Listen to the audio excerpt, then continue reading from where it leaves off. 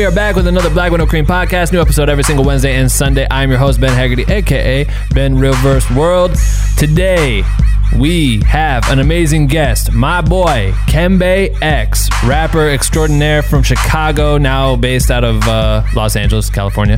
Kembe actually is the reason why I was found by TDE, the label that manages artists like Kendrick Lamar, Schoolboy Q, SZA, J-Rock, Ab-Soul, all the boys, everyone's on that fucking label now. And Kembe was doing a show down in South by Southwest. I was flown down there by my boy Craig. I ended up shooting Kembe at one of his shows. Kembe's manager saw it, who is Musa. Musa told me he was going to have me go on the TDE World Tour someday. And then like 2 years later, I was on tour with Schoolboy Q, which is fucking crazy. So shout out to Kembe for letting me shoot him and bridging the gap between there. But Kembe's story is amazing. I love this dude. This dude is mad smart. The shit he says, every single word he says is a fucking gem. It's actually ridiculous how wise this kid is because he's young. His story is insane about how Isaiah Rashad got signed to TDE and brought Kembe with him and out to LA, and it changed his life. He worked with all the artists in Chicago like Chance and everybody in Chicago. He's worked with all of them, and even got hit the hard the wall that is very tough to climb over sometimes, and almost quit making music, and somehow was able to change his entire mindset to proceed with his music and propel his career to the next level, and the new shit that he's been cooking up is fucking insane. He just released his new record with J-Rock, Ab-Soul, Zakari, that's getting shit tons of plays on Spotify. The dude's doing a lot, so I'm excited to share this story. His story is awesome. It was a good interview. Yeah, we're pumped on it, so definitely get stoked and take some notes. I like having rappers on the show. I would like to get more musicians. I've had a handful of rappers and different musicians, but I would love to get some more on there. It'll be fun to interview different artists because I feel like everyone's story is different but have such similar paths and are all motivating as fuck. So this one's definitely motivating. So yeah, all right. That's it. I don't want to bore you with another intro. We'll just kind of get to it. If you guys have not gotten your How to Charge a Client guide, what the fuck are you doing? Because it is available now. It's over 50 pages long. It's a digital download. You'll get it immediately. It's the fucking shit. It's only $25. It's a whole Bible on how to charge a client. If you're a creator and you're struggling with that and you want to, increase your income that you're making, this is definitely some solid theory of how you could go about doing that based on my career and ways I've gone about charging my clients over the years, from small shoots to major shoots. So definitely check that out. Shop bwnc.com, and while you're there, pick up a fucking shirt, because the shirts are flame. And if you want the guide, actually, if you here's a hack, go to patreon.com/blackwithnocream. When you become a goddamn homie, part of the goddamn homie squad, you get it for free when you sign up. And then you have, at least for that month, you have access to everything in the Patreon tier, which is pretty lit. So if you want to get the perks of that for the same price as getting it on the store, there you go. Life hack. All right, cool. That's it. Let's get to this motherfucking intro that I made almost 2 years ago and still haven't created a video that goes over it. So I just make all my guests stare at the camera. Right, motherfucking...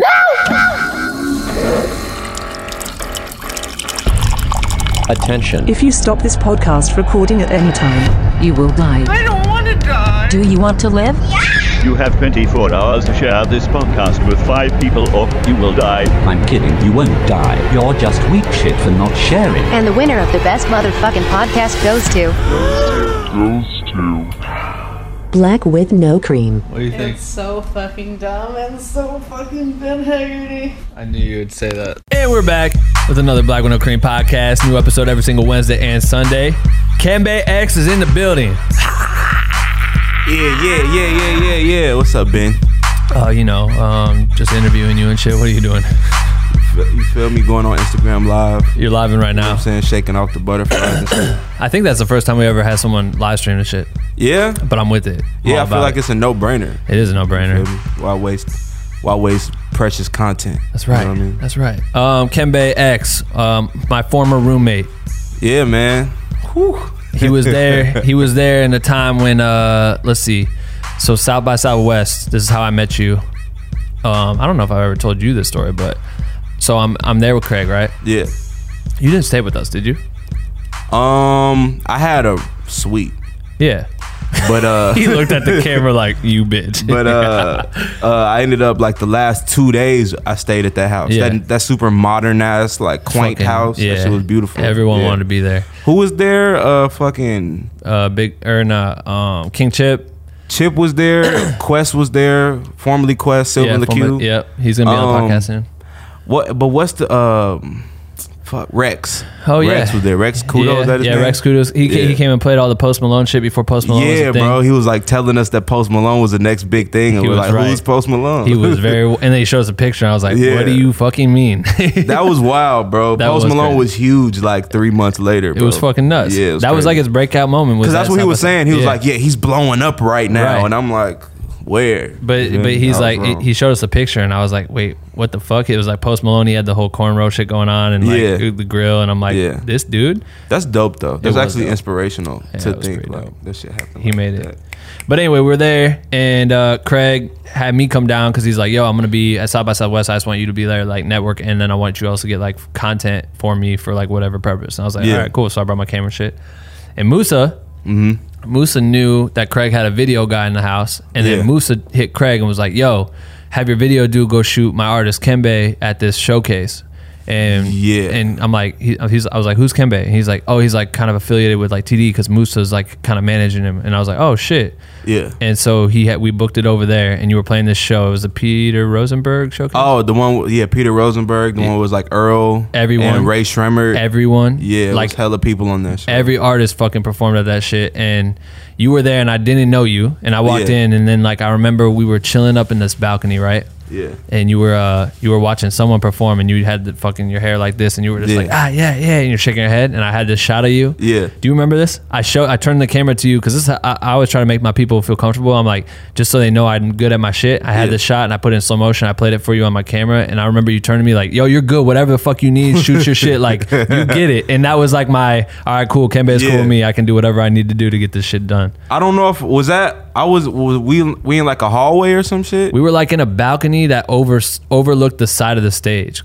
Like, it was just for artists. It was like I vaguely upstairs. remember that. Did Yeah. so much happen at that South by, bro? It was as we spoke on earlier. Oh, my God bad. damn. My bad. I kicked your live stream over. I know it was, but that was the moment. And then I remember coming down, and they're like, "Yo, no videographers can go on stage." Yada yada Yeah. yada. And I was like, "I don't give a fuck. I'm gonna make this dude look Yeah. dope." And they're like, "Kembe X," and you ran up on stage, Yeah. and I just ran up with you. Yeah. No, we did get hard ass shots from that. It was hardest mad people. And you there, only too. played 2 songs. I did a whole recap video Yeah. off 2 songs. I was like in the crowd and on the stage, and I got you with Peter, like dapping. Yeah. He was like dapping you up, talking to you. Oh, I remember that. That Remember was that? on my did I post that video? Yeah, I on gave my you like IG? a whole little Yeah. recap.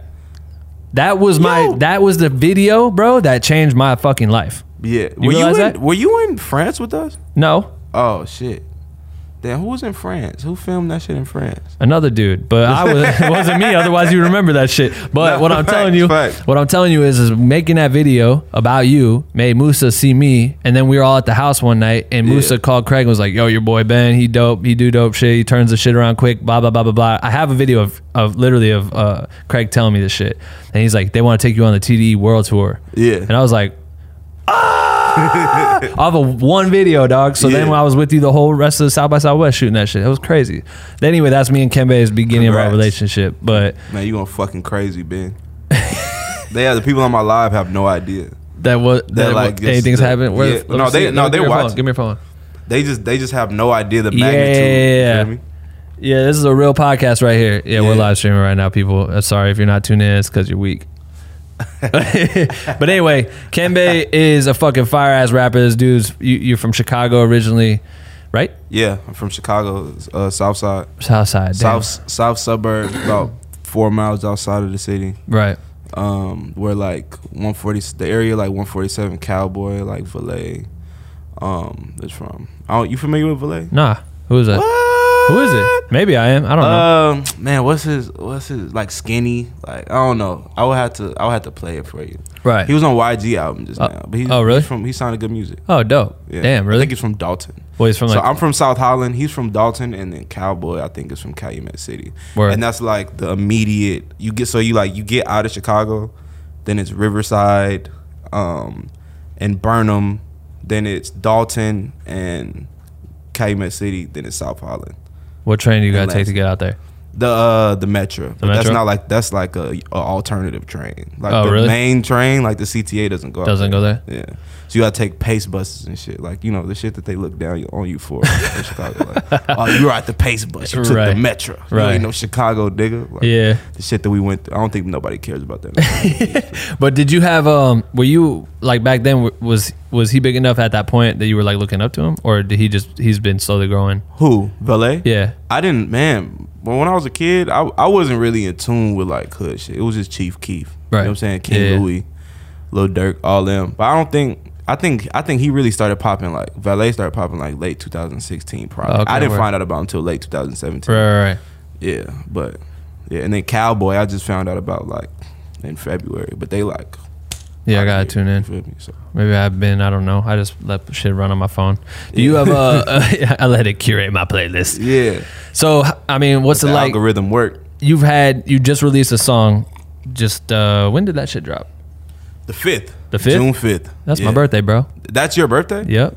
That's Alex Wiley's birthday too. That's my best friend. Oh, that's wild as fuck. Yeah, so it dropped on you. I thought your birthday was the 8th for some reason. Nah. Or that's when y'all celebrated it? Yep, we did. Yeah. But so the song dropped, already fucking banged out like 100,000 plays and on Spotify in like a week, right? Some shit like they did that? 100,000 total. I think it's at 43,000 on Spotify. Oh, and on YouTube and On shit. YouTube, at the time, like we were talking about this little scandal we got going on. At the Right. time, it was like 15,000. Now it's at like 400,000 on YouTube. Kim is like, what the fuck happened? Yeah, we trying to figure that out. Man. You know what I'm saying? You're like, but yo, I feel like Spotify is like its own audience. Like it's its own Well, world. but Apple Music is, for me, I'm getting like 3 times more plays on Apple Music than I am on Spotify. So Is that Spotify- publicly viewable? Like, can I see the plays on Apple Music? No. No, yeah, you can't. Right. You can't see it. But so Apple Music is getting like 100. It has like 115,000 itself on Apple Music. Right. And then 42,000 Spotify.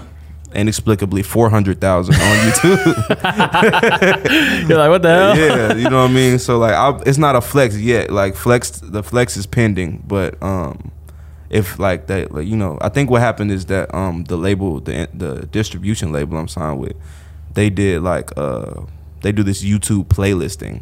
So like when people look up certain shit, like it It's gets gonna put in fall the in line. playlist, and Right. it's like passive. It's like passive listening, Right. You know, so like somebody would be like Working out and shit. working out, or like a gym, or like an office or some Right. shit. They're just playing music. Yeah. You feel me? That's dope. So it's got Absol on it. It's got J Rock on it. It's Yeah. got Zakari on it.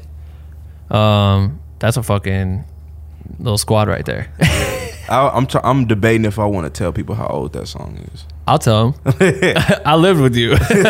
So whatever, that shit happened South by Southwest.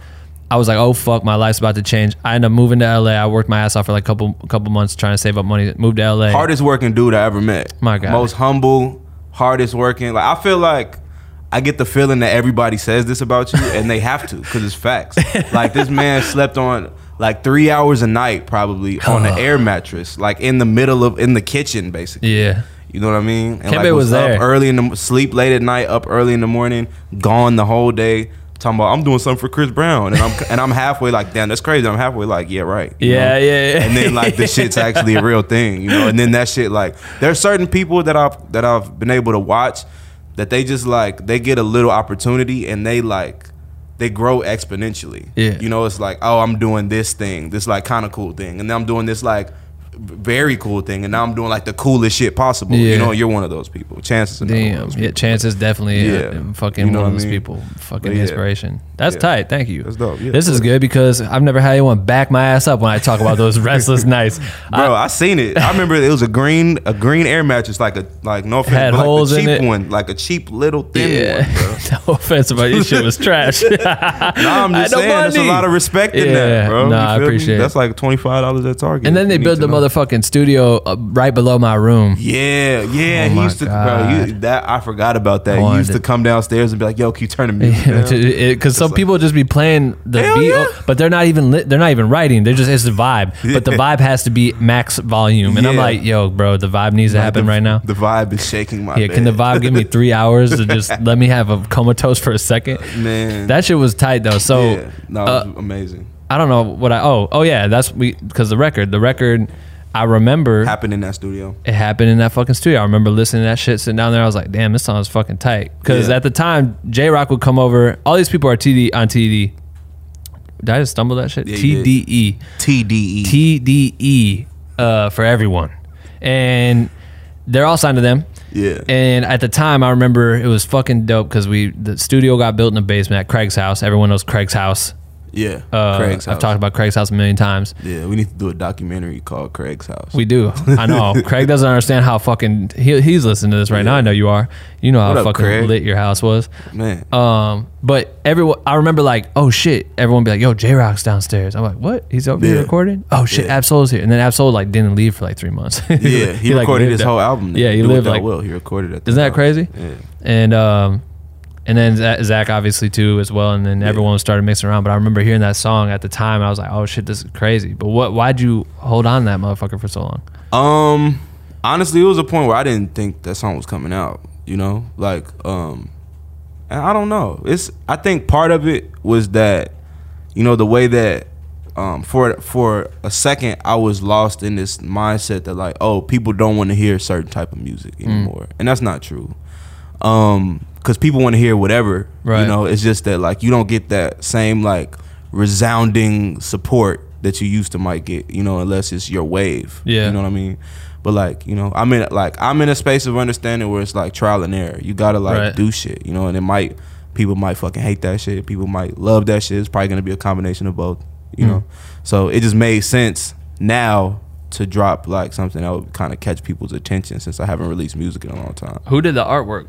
Noah Farrar. Noah Farrar. His IG is The Way Love Works, at The Way Love Works. That shit is... He's like immensely talented. I don't know how he comes up with this shit. He did my album cover too. Honestly, he came up with this new art direction for this rollout that I don't know if we're gonna use it or not, but it's like so much better than what we have. We just don't have time to what I mean? To implement it? To implement it, right? You know, and we kind of, you know, we need shit to be like in order. I'm almost like, we got to save this for the next run, you know. But he's like, wow. I found him on Earth Gang's page. What, he did some shit for them? They like Earth Gang is who we watched when I shot the clip of you, bro, with the hair, and I showed you the camera. What I was talking about earlier. Really? We were watching Earth Gang. I had just gotten off. Okay, so fun fact to people that don't know, I went on tour with Absol, Boss, Earth Gang, and Jid in 2014. So like those have been the homies for a long time. Like, I used to talk to them about astrology and shit back when that was all I talked about. You probably don't know that I talk about other shit than that now. Right. But I don't remember them. It makes sense that they were on that show though. Yeah, because that was right when they were about to drop Strays with Rabies, and they were on Mac Miller's Good AM project and shit. I'm pretty sure they were up there. They were jumping around and shit, going crazy, and then and you were fucking just headbanging like a motherfucker. You're like, these are my guys. That makes sense. Makes sense. So he designed all that shit. That's dope. It's really cool illustration. This dude's super talented. So I saw him on there fucking I think he like must have submitted the artwork. I think they're probably just called Mirrorland or some shit. Okay. And the shit just was crazy as fuck. And I went to his page and I was like, oh, this is next level. You know, I had just finished picking my track list. Right. And that was like the next phase. And I came across him and I'm in this space now, you'd be really proud of me, where I'm like, if I need to get something done or I want something, like I'm really like applying myself, which is like no big deal to most people. It's like the bare minimum, you know what I mean? But I'm really holding myself to that standard. Like if I want to get it done, I have to be doing as much as the person that I want, I need help from, if not more than them. You feel like that hasn't always been the case for you? Absolutely not. No. And I think, if I could just be candid and vulnerable to the people that wonder, like, what's taking Kimbe so long or whatever, it's been like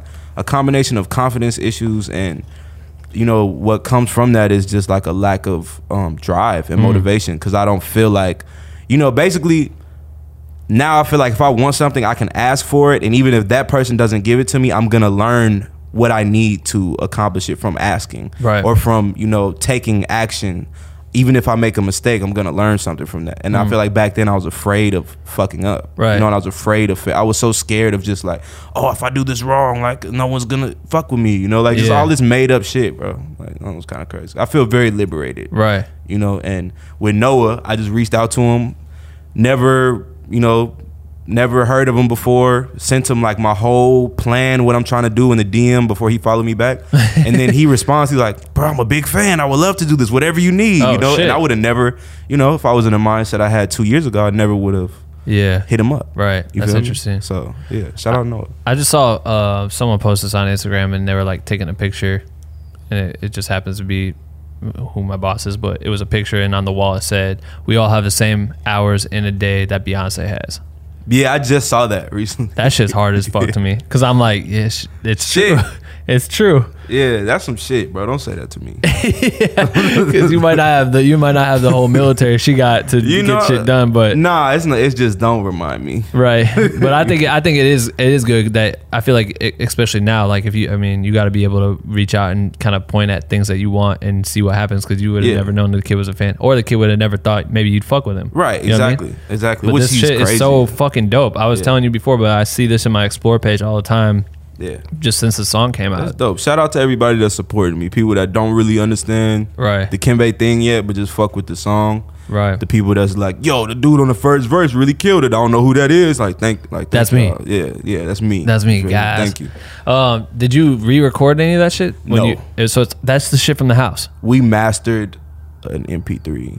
An MP3? Yeah, there's no mix. stems? There's no this whole shit is a janky rig, and it's working out beautifully. Wow, You that's know what tight I as mean? fuck. So- But I mean, there's SoundCloud rappers and shit that come up on fucking like, iPhones. In a weird way, like there's no excuse to not have high quality shit, but also like nobody cares. Nobody cares. You feel me? So it's more so about just what resonates with who. Right. You know what I mean? But you know, if you can have the highest quality shit, definitely do that. Right, But right. Nobody gives a fuck. Whether Nah. it's video, Yeah. you know, like whatever it is, as long as people get the message, Yeah. you know, that's all that matters. That's true. I think when we started this podcast, it was in my fucking kitchen.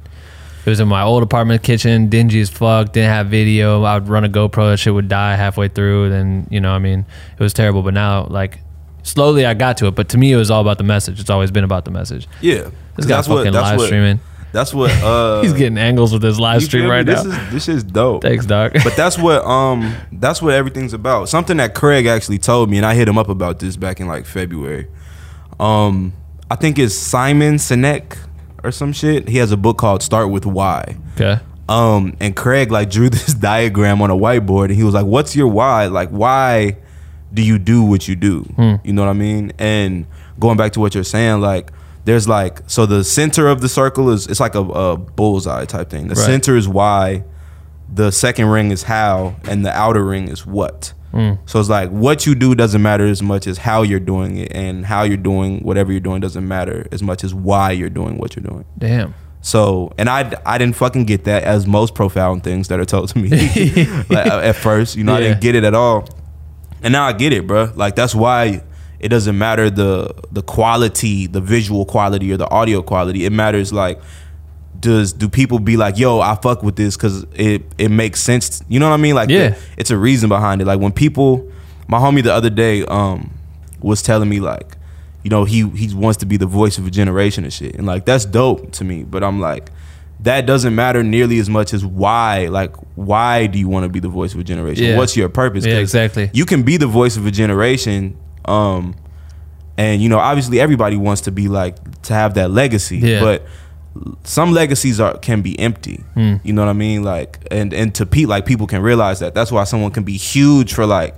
an era, and then eventually people forget they existed because they didn't really like serve a human purpose. Right. You know what I mean? I don't mean to sound super critical. I don't know how it comes off right now. Nah, it's dope.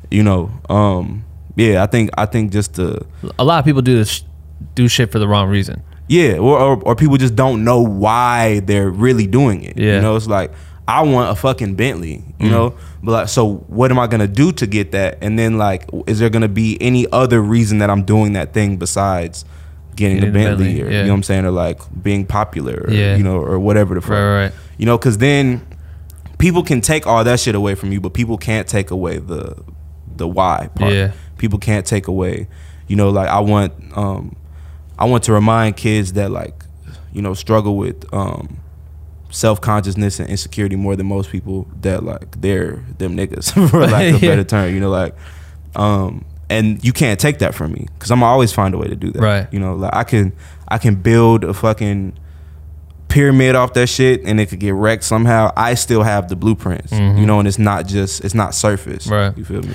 I think it's interesting because I find myself very good at looking at someone, whatever they're doing, and helping their cause, right? Yeah. Like saying like, all right, yo, you are really good at this and this is what you're missing. This is how you should do X, Y, Z to achieve that, right? Right.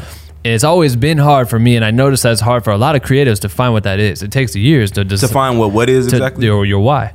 Oh, yeah. Like finding your why is very difficult to find for yourself. That shit's hidden it's hidden in plain sight. I started doing this thing that I recommend like everyone do. I'm doing it for content because I'm about to start treating my life like a TV show. There you go. But or like a documentary. But I record voice notes of just like what I'm thinking about at the moment, and I'll talk for like 2-3 minutes, and I realize that it's all about the same thing. Yeah. That's what my why is. Whatever everything I talk about comes down to like reinforcing self-worth and self-love and realizing that you're great and I'm great and like cause fuck you. Right. You know what I mean? Like it's not I'm great cause I'm good at this or I'm great cause I do this. I'm great because I am. Right. You know, and then moving in that energy, you get great shit. You know, whereas right. if you feel like you have to be validated by something outside of just your like who you are, you know what I mean? Like then it's flimsy. Right. You know what I'm saying? So that's my why. And whatever everyone's like, that's what I feel like is the most important people that everyone needs to think about all the time. Yeah. But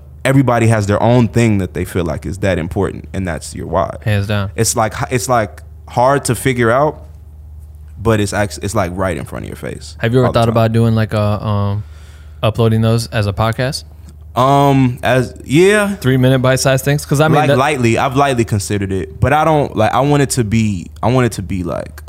I just want to put enough mental energy and creative energy into it. But sometimes it doesn't. It's plain sight. It doesn't have to be that difficult, because sometimes you might say some shit in 3 minutes that's great for you to get out there, and then that sits on your phone, and then you drop your phone, and then those voice notes are gone somehow, and you're like fuck, and then and it is what it is, or you just forget and you never look back at it, but someone could hear that shit tomorrow and it could change everything for them, because they hear these little 3-minute things that you say that didn't happen to have music behind it, didn't have to take years and months to develop. Right. You know what I mean? Right. That shit could be dope. I mean, 3-minute little nuggets from Kembe X would be hard. Yo, when I first started rapping, I don't know who the dude is that has the saying where it's like, do you want to succeed as bad as you want to breathe or some shit? I don't know. But I used to go to sleep to that. It's like some workout motivation shit. Oh, it's just like, yeah. But like, it's just funny to me, like, to think that I could be one of those people. You could. It ain't. Because that's, I mean, it's no different than hearing that shit to some fucking work. Like someone just gets you jacked up to work out, but like listening to your music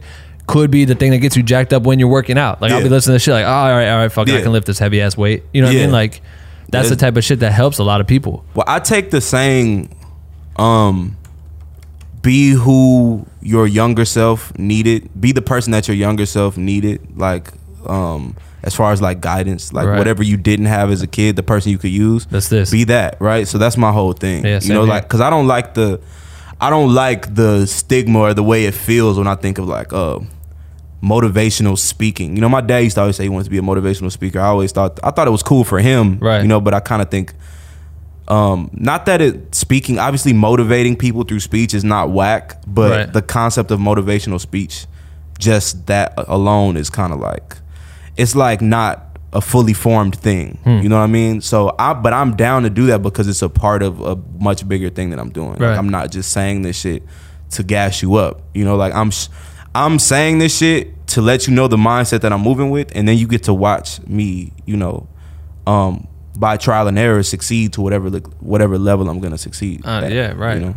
I think I always talk about my homie Travis. He's a public speaker. He grew up in foster care and shit. Now he uses his platform that he's built to go and talk to those types of people that are going to help kids that are in foster care, help kids that are in foster care, you know, different things like that. Yeah. And having toured with him, it's really interesting to see how he performs, like as if it's a show, right? Yeah. But he's just gotten really good at knowing what parts of his life he needs to share to resonate with people the right way. You know what I mean? Right. And it's really dope to see that shit grow, and I think it does do a lot of value in the far distance. That might not be his number one goal, to just sit here and motivate, you know, kids but that's it feels good though. That's what I'm saying. Like, it's everybody has their thing, right?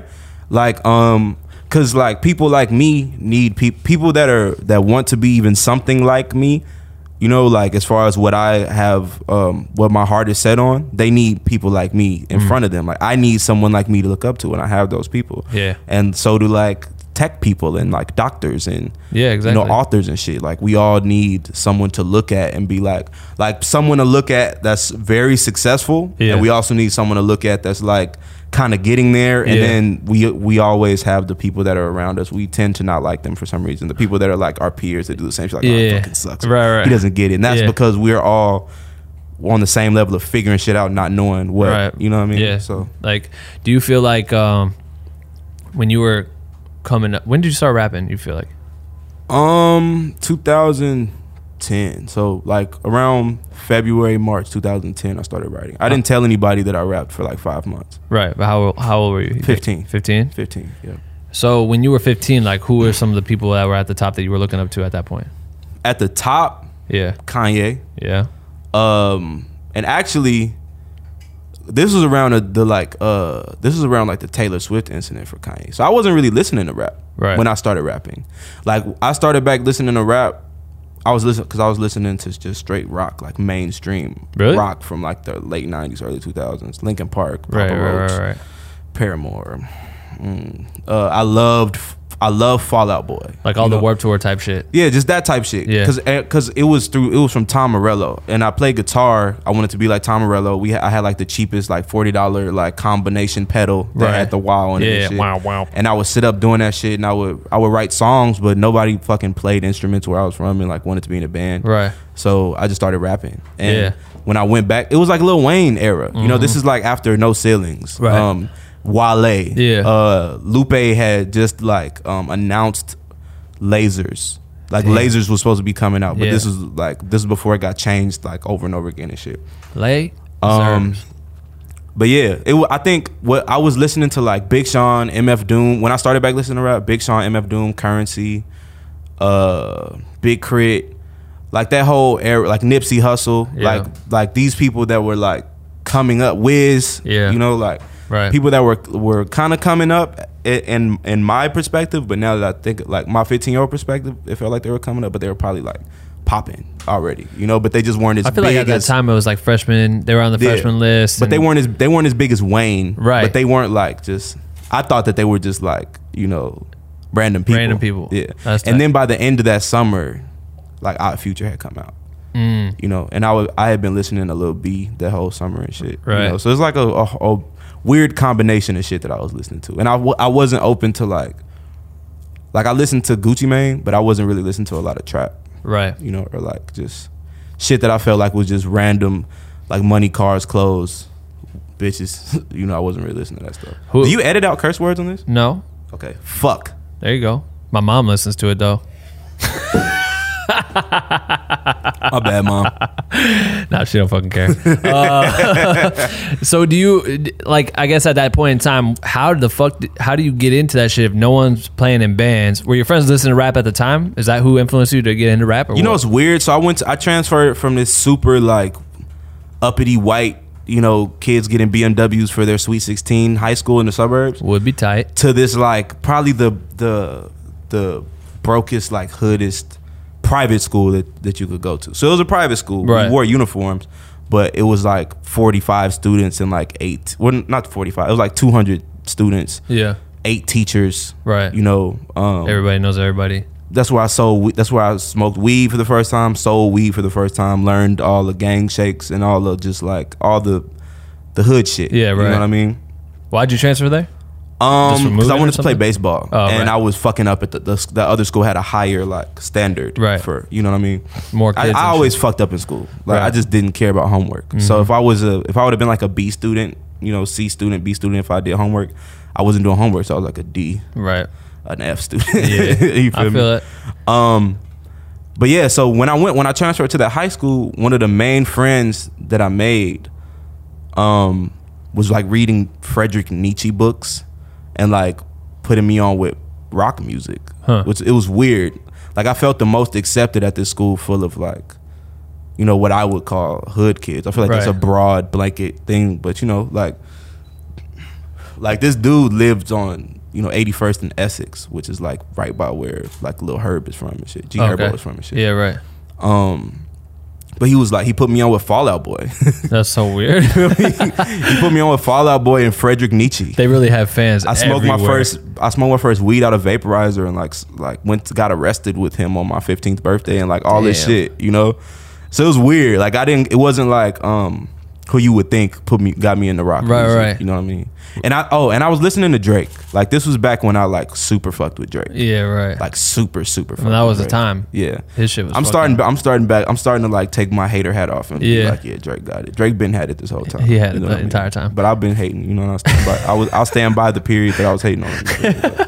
Did you ever go to like shows? Were you ever going to like rock shows or anything like Nah, that? hell no. I went to one show before my first show. But that I not, ever like did. no rock shows, nothing. You know, No rock shows, no Right. rap shows, no talent shows. Right. I wasn't going to no shows. I went to a Kids These Days show, which was the band Vic Mensa's band. Vic Mensa's band. That band was incredible. Yeah, and then a lot of the players from Vic Mensa's band, well, from Kids. I don't want to call it Vic Mensa's Right, band Kids because it These was like 10 of them. Yeah, or some big shit, collaboration. You know. Yeah. They transferred to Social Experiment with Chance. Yeah. So that's like crazy. Greg, Peter. I actually don't know if Peter was in. Let me shut up because I don't really know. I don't know everybody that was in that band, but I remember it was a lot of. I think it was JP is the other dude for sure. Right. That was in Kids These Days, the trombone player. I remember. I mean, I did music shit back then too, and I remember looking at all that stuff because I knew Alex Wiley, but I didn't know you. Yeah. So when I was at South by Southwest, he was there, and I was like, "Oh, tight." And then you guys are best friends. I was like, "Oh, this is tight." And Yeah. I remember we went to his show. Yeah, that's what I'm talking about. Oh yeah, fuck, we talked Yeah. about that coming in here. Yeah. Yeah, bruh. That was a night for Kembe. Actually, it was you had never drank that much, right? Yeah, I never drank that much. That was before I really got to my drinking phase. Yeah, bro. Let me talk about this. Yeah, go for it. We go to a nice little brunch, this little bougie spot, of course, because of Craig. Yeah. Craig loves Yeah. nice little bougie places that I would never frequent. Yeah, And in we- Austin, Texas. In Austin, Texas. Dave's from Texas. What's up, Austin? Gentrified, blue Austin. We progressive out here. So we sitting there, we're at brunch, whatever. Kembe is hungover like a motherfucker because we were at Wiley's show and had a fun time. Craig liked It tequila. was a big Crit show. It was Big Crit. Yeah, Did he was open? opening for Big He was Crit. open. Yeah, right. So we were there with Crit.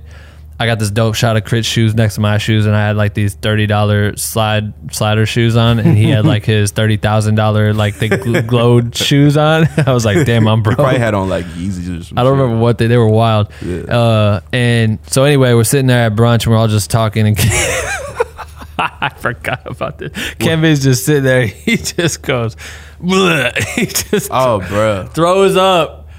Yeah. Throws up all over the brunch shit. Like, we're like, oh, fuck. And he just gets up and is like, nah. And he gets up and starts walking. Yeah, I had to go. Throws up I threw again. up a lot. Yeah. He threw up again, walks outside, throws up again. Everyone's sitting there like, oh my God, what the fuck? We like grabbed our shit and just dipped. Yeah, bro. I wasn't. I don't know what possessed me to just be like, yeah, I'll keep drinking. That's why I stopped. 'Cause you didn't drinking. know. Yeah, I had no idea. But it's not like tequila's like fire or some shit. Like, oh, this shit's delicious. No, it is. I love I think it's because tequila. Craig just kept them coming, and I was on some like, yeah, I'm Feeling with it. life. You know what You're I mean? at South by Yeah. Southwest living life. It was like 8 shots though. He was buying them 2 at a time. Yeah, he And fucked you up feel right me? there. Yeah, It and was then- the funniest shit. Yeah. Yep. It was like the most awkward shit because Kembe just his face. He wasn't with us. He was comatose walking. I was trying to be even at the table. I was trying to like convince myself like, no, I'm good. I'm good. And I ended up asleep the whole day. Yep. Yeah. Brutal. And then when I finally got up, that's when Rex was talking about Post Malone. Yeah, because then Rex stayed with us the last night. And fucking fuck, what's bro name? White rapper. He gonna be so mad that I can't think of his name. He used to live at the house with us. Cheshire was there too. And was Jordan there? Yeah, I think so. Everyone was at that fucking Yeah. house, man. I didn't know I was crazy. gonna end up living with y'all motherfuckers. Isn't that weird? I didn't Yeah. either. Yeah. I didn't either. So I want to go back to Chicago though because we're still there. Yeah. The punk shit and all that. How the fuck did we get to South by again? I don't know. Throwing up shows. Oh, I don't know. Shows maybe. I don't know. Dave, were you listening?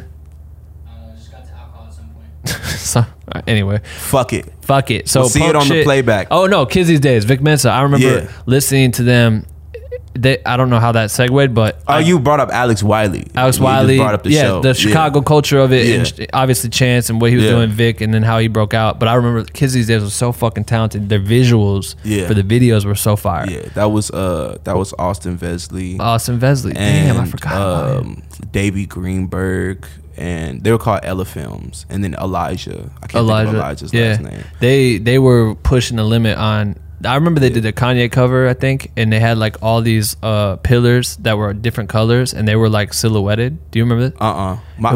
I just remember the video where they're like in the fucking like the paper neighborhood, and it burned down. Was it like everything was miniature looking? Yeah, that shit was fucking that was tight. hard as fuck. Man, Kids These Days, I can't remember what it was, but it was so good. Anyway, fucking baby Joe Rogan right here. This is like fucking Kids these days. I'm just like, look that up for me. Look that up. yeah. Yeah, fucking Kids these days. Yeah, let's look it up. That was a talented ass band. Yeah, for sure. Were you like starting to like mingle with these people at all? Like before, you said you saw one show before you ever played your first show, and that was this show. Yeah, I wouldn't say. Did it inspire you? Hell yeah, for sure. Yeah, live shows, and I think people have this experience to this day. That's why the live show is so successful. It's touching, you know what I mean? Like, especially that, like where it's like real music being played and like, you know, a lot of effort put into the performance. It's like you kind of, and you see the people, you know what I mean? So it's like you're in the same room, but you're like doing something you work hella hard on, and you can just feel like it almost made me. It always makes me emotional. Right. Like I think that might have brought a tear to my eye when I watched that. And then just side note, I saw Anderson .Paak recently at MacArthur Park for free, and watching him perform made me cry. Like just full like happy tears. But like I was like, man, bro, like you can. It's like whatever their emotion is, it's palpable. Like you can feel it. You know, like my mirror neurons are going crazy. Like this dude's thankful as fuck to be on stage. I'm thankful that he's thankful and he brought this. You know what I'm saying? Like, you know, that's just dope. But yeah, I don't think I ever mingled with Vic Mensa for real. Like I've met him mad times. I've done songs with him. Me, Alex, Vic, and Chance have done a few songs. That are out? No, that aren't out. Never came but out. So I've been around Vic. I was around Chance a lot, but this was way before I knew Chance. Right.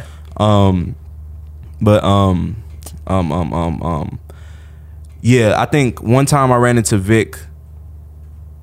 I think it was like maybe right after I saw that show, and it was at this place called the Fly in Hyde Park in Chicago, and I just said what's up and shit, like on some fan shit. It's weird. Like Chicago had at the time, I don't know if it's still like this. It probably is a little bit, but the internet changes shit, you know. But it was like a hands-on social hierarchy, if I could put it that way, where it's like these are like the cool people that everybody knows about. Right. They're basically celebrities, but they're not celebrities, you know. But for Chicago they are. Yeah, but for Chicago they are. But then when I started making music and like it started to get like a little bit of like local social circle buzz, I went from like, you know, walking up to niggas on the street and being like, what's up as a fan, to like being in the studio with them. Right. You know what I'm saying? Yeah. So, that's super cool. Interesting. Yeah. I feel like seeing your first show being a band. Yeah.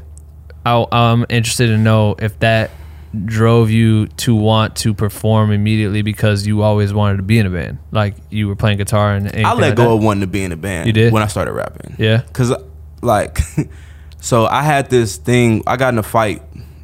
Like I call it a fight. Like, but I got into it with my dad, and I ended up in the hospital. Damn.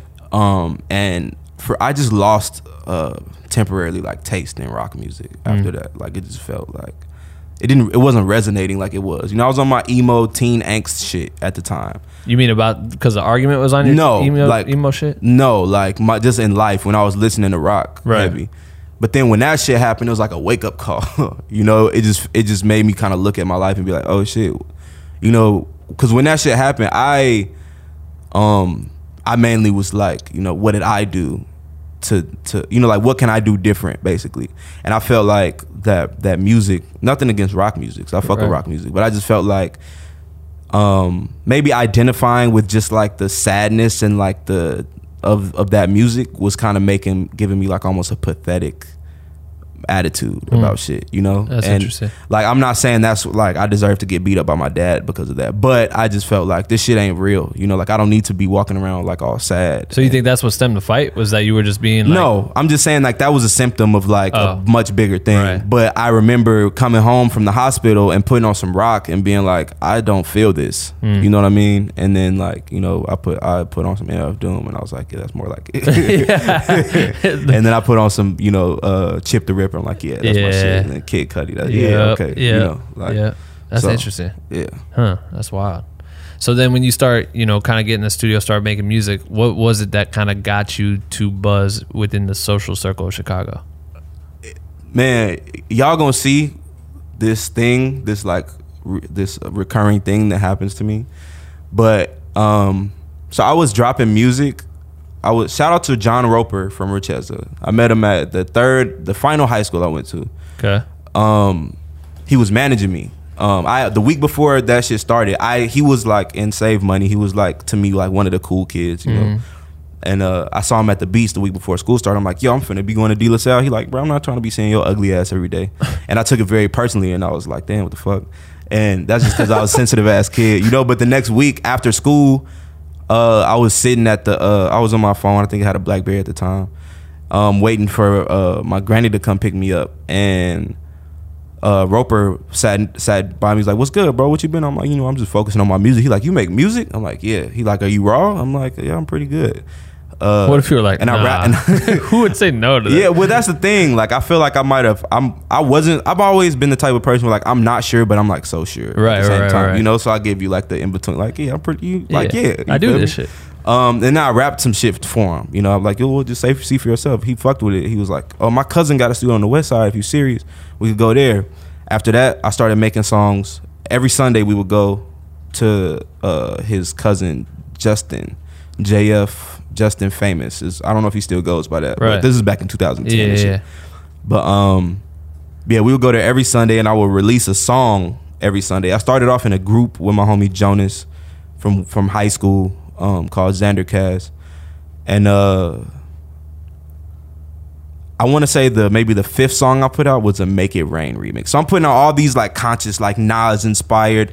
Cause like once I started listening to rap, it was very quickly, it became like a rabbit hole where I'm like listening to Big L and Nas and Wu-Tang Clan and old, like I know about Jay-Z, but I'm listening to like old Jay-Z and like the Far Side and Biggie and old Tupac and Bone Thugs and Harmony and 3 6 Mafia and like just old shit. Like I'm listening you were infatuated to all. by the lyricism? Like I was infatuated by the lyricism and like just the different sounds, right? But like mainly lyricism and more so like tone of voice and flow and cadence and purpose. Like what are like, okay, you know, Jay-Z's like giving you like the lifestyle bars from a drug dealer's perspective, right? You know what I mean?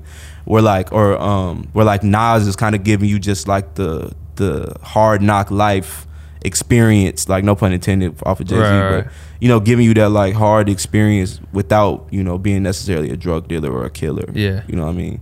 And just shit like that, you know. But so I'm putting out all these like super hip hop songs, and they're doing well. Like I'll post it on Facebook, I'll upload it to YouTube, post it on Facebook, and people that like, you know, either didn't know me or I thought just didn't fuck with me or like, you know, thought I was a lame or whatever, would be like commenting on it and reposting like, yo, this nigga raw, like this nigga's cold. Yeah. You know, and that was like a big ego boost for me because it was kind of confirmation. Like I got massive confirmation immediately, and I think to anybody out there who gives a fuck about what I think about what you should do, like I wrote raps and like rapped to myself for like 4 months before I told anybody. Right. You know, so I was pretty good. Like I was actually just pretty good on some like scientific, like this is how it works. Yeah, right. Know, for what I was trying to do. Yeah, right. Fast forward to like maybe the 7th song I put out. So I'm putting out a song every week, every Sunday, routinely. And I did a Make It Rain remix by, who was that? It was like, I don't know if it was, I think it was Travis Porter. Make it rain, chick. Make it rain. Yeah, or was it Travis? Well, no, what was the other group? It was not Travis Porter. Is it Travis Porter? Huh? T-Pain? No, it's Make It Rain, chick. Make it rain, yeah. Chick. Who did that shit? It was Travis Porter. Yeah, so I do that, right? Man, and I make this Travis Porter. I make this like bullshit like to me, like bullshit, like just dumbed down, like silly shit, and like it booms. It booms. Like as far as just the local like internet Facebook scene, yeah, which sounds like silly as fuck, right? But it's tight too because it was like a real if thing. all my videos was getting like, if all my videos was getting like 400 views in a week, like this one got like 1,700 in a week. And like everybody was like, yo, this nigga really is, bro. Like that wasn't lying. And right. Like last night I just made a song where I'm like writing the fuck out the verse and I'm like practicing it. I'm you know, like hitting my little cadences and playing with my voice. And then I get to like when you see me coming, bitch, get out the fucking way. And then like everybody just still like, bro, that's crazy. You know? It's something I don't know what it is. I think it's just that like the ease of it, and I'm just fucking around and people want to hear that. You know what I'm saying? Like, but it's the shit. That's the shit. Like you could say the hardest shit bar after bar after bar, and then you just say one line that's just feels big, and you just like or just the tone of it. Yeah, the you know tone too. Like the playfulness. Right. I think is maybe, and I think also like you know me, like I'm weird in a sense. Like I have this very serious demeanor a lot, but then like it breaks really fast, right? You know, and then I'm just like joking way too much, you know. So it's like it's almost like because I do think I'm a serious person, like serious natured, like I care like intensely about the shit that I care about, right? But there's like I put up forward a unintentional facade. This is where astrology comes in. I'm not gonna get into that right now, but there's like a surface of like serious straight face, you know. Dryness almost, and then you get to know me and I'm like I won't shut the fuck up and I won't stop joking about shit. And I think when I get to that level when I'm making music where I'm just fucking around and I'm just being silly, like that's the shit that people like resonate with the most, right? You know, and then so like just the average person resonates with that, and then there's a narrower but still like sizable amount of people that fuck with like the shit that I'm really like I'm trying to get this message across. And where I'm at right now is just trying to like balance those two things out. But I mean, if you think about it in the form of a relationship, if you're my friend, but we just met today and I'm trying to be cool or like just be how I feel like I should present myself, it's just like the normal shit because I don't know how to crack a joke with you. I don't know what you're going to take too serious or whatnot. Right. And then you start building a relationship, you become fun. So of course, when someone listens to music, they want to skip the fucking beginning part because I don't need to entertain me. Yeah, let's be fun. Let's have fun. And then all of a sudden, when you got to say some shit, I trust that you're going to say some real shit. Right. Because I believe in you. I know what you're going to say. I can take it serious. It's interesting. Well, if I could say this too, like this is and you know, I basically practice saying shit like this in the mirror right now. But I'm glad I'm doing this right now. Yeah, not literally, but you know, like you know, I'm taking a risk with what I'm doing because I have like super conscious records, and then I have super like just ridiculous, not wild, like you would, if you didn't know me or you only heard me rap a certain way, you would think it was out of character. You know what I mean? Now if you know me, you'd be like, oh yeah, like Kimbe is like reckless. It's like silly, not reckless, but like it's silly. And I'm more so reckless in the way that I'll say anything, you know, as long as there's not a camera on me. And I'm not saying I'm saying like wild shit, but I have a dark sense of humor. I like play too much. I used to walk around. Remember, I used to walk around crazy. Like, like I would just be loud as fuck. God, I forgot. Because I was trying to break out of my shell. Because I think so much. He would literally walk through the house and just yell and sing. All the time. Like it was an ad lib. If you listen to talkback and shit, like I used to do that shit. A lot. Oh my God, I wasn't ready for that shit. I'm like trying to fucking monitor the volume. That is like the most catchy fucking ad-lib though. Yeah. Well, it's just it's the energy, bro. So like my theory is that with music, people care about what you're saying after like the third time they listen to your shit, if they ever do. That's true. But you know, they mostly care about however you felt, like however I feel on this side of the microphone when I'm recording or speaking. That's what people are gonna sense, regardless of what their brain is deciphering from the message. Like their subconscious is like feeling that energy. So if I'm in the studio jumping up and down and laughing and sweating when I'm making a song, they're gonna feel that when they listen to it. Even if low key, I think even people that like the people that may be like, you know, this isn't for me, might still feel might be like, yeah, but this shit, you know, I want it like that's like my goal by taking that risk is like. It's like, you know, that's that rule that I want to break. I feel like everyone that wants to be great should be trying to break one rule at least, you know, and I want to break that rule where like you either got to be this or that.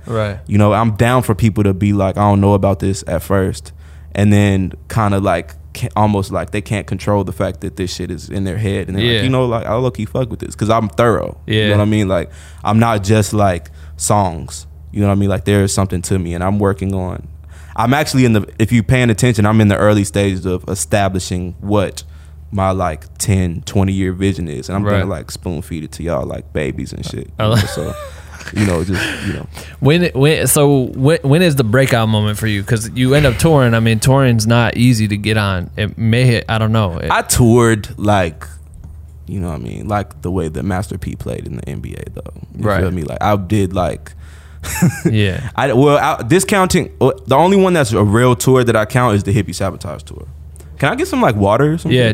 Sorry. We'll get it for you. No, actually, we don't give you water. That's wild. I have a pet peeve of like listening to people and like you just hear like all that shit. Like, that's ASMR. Yeah, you ever heard that? You ever say ASMR? Yeah, I know what that is. I fucking love ASMR. All right, I'll talk for a second. But when you actually, I want to play this shit. Remember this song right here?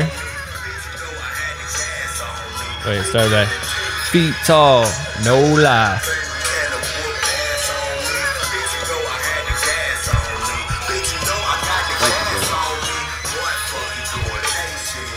Boy, fuck you doing. I remember I have a fucking video I just found the other day where I was trying to come up with a concept to shoot a video for that. Do you remember this? I don't know if I ever showed it to you, but basically I flipped the song so it was in reverse, and then I had to learn the lyrics. I do remember that. And it was like, I wouldn't a lot, but I did it where I like you presented that to me, and I was like, how the fuck am I gonna do that? Yeah, I'm like, it's hard. You gotta learn how to do the shit. I was not dedicated, bro. I would need like a fucking tutor to do that shit, bro. Like someone that is like well versed in saying words backwards, which is, you know, I hope there's no one out there like that. But someone did do it. I can't remember. I remember I showed someone, and then John and Ken were at the house, and they're like, "Oh, that's this shit." They're like, "This video," and I was like, "Fuck!" I thought I was original. Yeah, that's crazy. I mean, it was an original idea for me. You know, it's a cool idea. It is cool. It would be hard as fuck though. Yeah, I just was not like nowadays. I'll be like, okay, let's try it. Right. You feel me? But back then, I was like, nah. We're not doing that. Like nowadays, I will roast you the whole way through it while we're doing it. Like, what the fuck are we doing right now? Yeah. But I'll do it. Right. You know what I'm saying? Yeah. So okay, go back before we get to hippie Sabotage, because that was when we were at the house. Yeah. You toured with Absol. Yeah. So I did like 10 dates. What was it like? What was that experience on the tour bus? It was fire. It was really cool because I had like the bunk bed experience. Yeah, it's like dope. This dude named Assad. Remember Assad? Yeah. Soul's homie. Yeah. From Philly. Yeah. He was on the bus vacuuming every morning at 7 a.m. talking about I gotta vacuum because my grandmama she ain't play that shit. You know I gotta.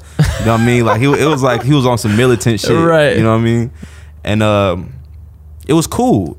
Like some shows, Soul would come out and actually perform the song that we did together. So I would like do my set before Earth Gang and Jid, I think. How many minutes did you get to do? Like 15? Like 15. Yeah. And I didn't have a lot of songs. Like that was right after I started releasing music on SoundCloud after like 2 years. But how did they find you? How did that happen? What you mean? Like how did you get found to be brought on that tour? Like how did you? Musa been managing me since 2013. Right. So he found you early. Yeah. Well, so for who doesn't know, I would assume most people know, even though I'm pretty sure I'm gonna have to tell this story a lot. Yeah, that's fine.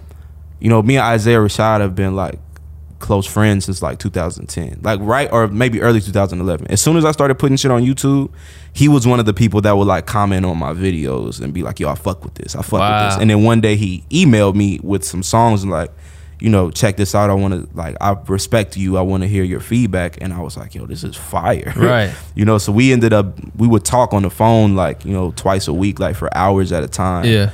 And then the day that he had the meeting where he found out he was finna sign to TDE, I actually was recording my verse to the first song I ended up having Ab-Soul on in the studio. And John Doe was in the studio, and he had called her because like we had all known. I had introduced him to all my homies and shit. And she hands me the phone in the booth, and I grabbed the phone and it's like, bro, you gonna do this with me, bro? You gonna do this with me, bro? And I'm like, what are you talking about? And he's like, I just met with Dave Free and I'm finna sign a TDE next week, or I want you to do this with me. So long story short, he put in the word for me. Like out here, when he came out here, like everybody he was around, he was like putting, talking about Kembe. So when Musa hit me up, this was like 4 months after he got signed in like March of 2013, I think. It was like August 2013, so like 5 months later, when Musa hit me and was like, "Yo, champ, I want to fly you out tomorrow," and I'm like, what the fuck? Yeah, bro. We had just did this festival in Detroit. Yeah. Me, Alex, Monster Mike, and this dude named Roy French, and I was laying in the trunk of my manager's car at the time, and you were laying in the trunk because like the truck was full. It was a Yukon, a GMC Yukon, and Mike rode in the trunk on the way there, and I said I ride in the trunk on the way back. It's like a 5-hour ride, so it was low key like a perk because you could lay down fully and shit. Yeah. What the fuck? 5-hour ride in the back of the truck. Yeah, it was fire, bro. I took a fire nap. I woke up to a missed call from 310. I'm like, who was that? Yeah. And I see the text like, yo, this is Musa from TDE. I want to fly you out tomorrow. And I'm like, that's not finna happen, But probably in like 10 days later, right after my birthday, I flew out. That was because I was like, when I got that call, it was like 2 days before my 19th birthday. God damn. Yeah. So, but for people who don't know, so Musa, shout out to Musa. What's up? Unc. Son of Top founded TD. Top Dog is a person for those who, there's people that obviously know who Top is. Right. And shit. Shout out to Top too. So Top Dog Entertainment is the label that has the likes of Kendrick Lamar, Schoolboy Q, SZA, J-Rock, Absol, Zach, Lance Skywalker, fucking everybody. So he's Reason. Yep. So that's fucking crazy, and that's like hitting the gold mine. At that time, were you looking up to all those artists? Obviously, if you did, absolutely. Well, Kendrick Lamar is like, I think, the best rapper of all time. Right. And at that time, he was like, this was like right after Good Kid, Mad City. This is like a year after Good Kid, Mad City. So he's like, getting like becoming the star that he is. But like to me, he's like already like the best shit ever. Yeah. You know what I mean? So it was undeniable. Yeah. But what were you? So what happens? You get that text. You're like, you tripping? You start going bananas? Hey guys, I just wanted to take a quick break to stop this episode with Kembe X. This episode is amazing. I'm glad you guys are all listening to it. Shout out to you for investing in yourselves by hearing these stories and soaking up the gems. Just wanted to plug our How to Charge a Client guide. Again, it is available on our store, shopbwnc.com. If you've had troubles deciding how much you should charge a client, why you should charge a client, what your value is, that is what this guide dives deep into. It's over 50 pages long. It's amazing. We spent weeks writing this based on real world working experience. So definitely hit shopbwnc.com right now to get the guide. And if you want some bonuses, we have it available on our Patreon page as well, where you would unlock our private Discord channel. So if you want to get involved in that, and the bonus Morning Roast podcast and everything else, patreon.com/blackwithnocream. All right, cool. Let's get back to this episode. So it's wild actually, because when Zay got signed, he was making it seem like, you want to do this with me, like come with me now type shit, right? And what does that mean? Like get you signed too? Yeah. Okay. Exactly. So can he do that? Well, nah, but like that's kind of like what it was. Like, right. They'll fuck with, like if they fly me out, then they probably will fuck with me. Right. You know what I mean? And the reason I didn't sign like immediate as soon as I got there is because, I wasn't able to work as much as I wanted to on the shit. And it was so much pressure on Zay that I was like, at least in my head, I was telling myself like, I don't want to be in the way. I don't want to be a burden. Right. All this shit, which probably was bullshit. Yeah. But like it was like come out and get signed. I ended up just getting managed by Musa, and Musa's like a big brother to me. Right. You know what I mean? Like a real like family member. Right. So and Musa also is the one that found Zakari. Yeah. Him and Craig and the whole I house. found you found him? Or he manages him. But I'm saying like, I don't know how he got. So we met. So we actually went to Moose. Get on the podcast and fucking get Zach on here too. Me and I'm just playing. I met Zach first, but like Musa met him like the next. How'd you meet Zach? You took a random trip to Alaska. So we went. Zach, take me fly fishing. I want to go fly fishing too. Take Craig's house fly fishing. It was so funny. Like when Craig would talking about fly fishing, and Zach was like, "Oh yeah, I do that all the time," and like we thought he was joking. Yeah, because we didn't know him. I know. They showed me these pictures of him with like bears and shit. I'm fucking like, big ass fish. And shit. That's dope. It is. So dope. we were riding up to. It was Bryson Tiller's Airbnb in the Hollywood Hills. They had a big ass studio set up. I think Teddy was over there working with him. Zach. I don't know for whoever doesn't know. Zach used to live with Jay Lewis who at the time was with Solection. Right. And they were all up there, and Zach was like playing horns up there or something. Wait, is this when you came out for the first time? Is this what we're talking about? This was 2015. So this is how I met Zach. Oh, right. Okay. We were going to Isaiah to link with Isaiah to see what was going on with him. And Isaiah like had left. Well, he was like at the store like getting food or something. Right. And Zach was just in the studio area, and I was just talking to him about like what I had going on. You know, I'm working on a project. And he was playing. He had horns. He had the sax. Yeah, and I was like, you know, I love live instruments on my shit. And he was like, yeah, take my number. You know, and then I invited him to the crib. We would link every now and then.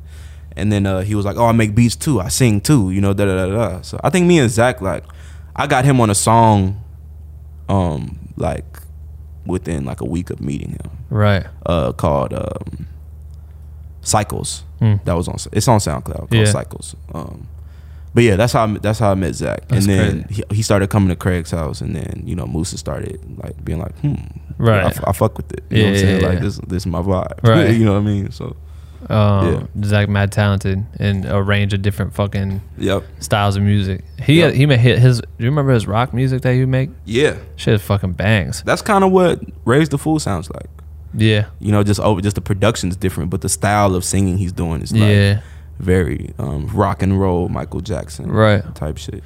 So okay, so you come out here, you feel like you're kind of in the way of Zay. You don't get signed to TDE because you're not really making music like that. Like, were they kind of like, just come out here and make music? We want to see if we want to sign you guys, or did Zay get signed and then started making music? And Zay was signed. Oh, he did. Zay was signed like a week after he called me. Right. I didn't move out for like 5 months. So like this is what I was gonna say. So I was under the impression that I was about to get flown out immediately. Right. And then it didn't happen for like 2 months. They would hit me every week like, nah, it's still too crowded, bro. Like, but I'm gonna get you out here. And after like the second month, I'm like, that shit ain't finna happen. You know, and I was cool with it. You know, because like that's his situation, that's his thing. And in my head, I'm like, you know, at the time I was just doing mad features. Like I was doing like $200, $300 features like twice a week. Yeah. In my mom's basement. And I had all this equipment, but I was only using it to make money so I could go do shit. Right. You know?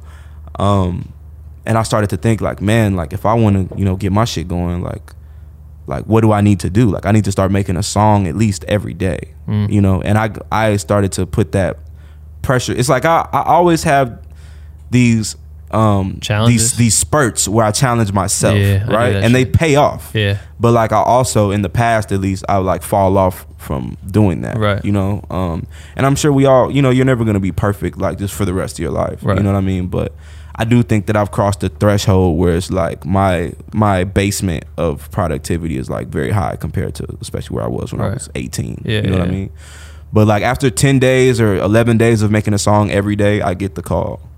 You know, so because they were seeing that. No, I feel like it's some energetic metaphysical, some weird spirit. Oh, you're ready, right? And then I folded though when I got out there, because it was just like crowded. You know, like I grew up. You know where to work? You mean like it was nowhere to fucking like think. Right. You feel me? It was like, and this, you know, because you moved into what, the Carson house? The Carson house, and I don't mean this as a complaint, but like as an 18-year-old, you know, that hadn't really experienced nothing like that. I was very like, it's like going to college, you know, bro. It was and I dropped out of high school, you know, so I've been by myself most of the time. You know, all I do is at the time was go to the studio or record at home or smoke weed. You dropped out of school because of music at the time, or just cause? Kind of. Well, I decided I wanted to get my GED. So what happened was I stopped going to school and I started doing homeschooling, independent study, and I didn't do that semester because I started rapping. I fell back, and when I met Roper, once again, shout out John Roper from Richeza. When I met, when I went to De La Salle, I'm sorry.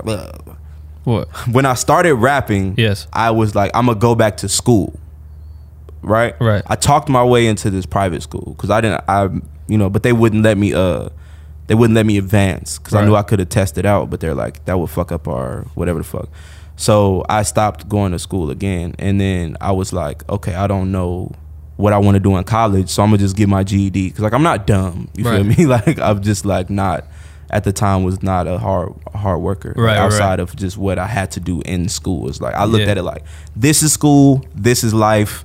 Why the fuck am I? It's like it's something I probably like struggle with. You know, like the first thing that made me like give up on school in my heart was geometry. I'm like, okay, this is math. These are letters.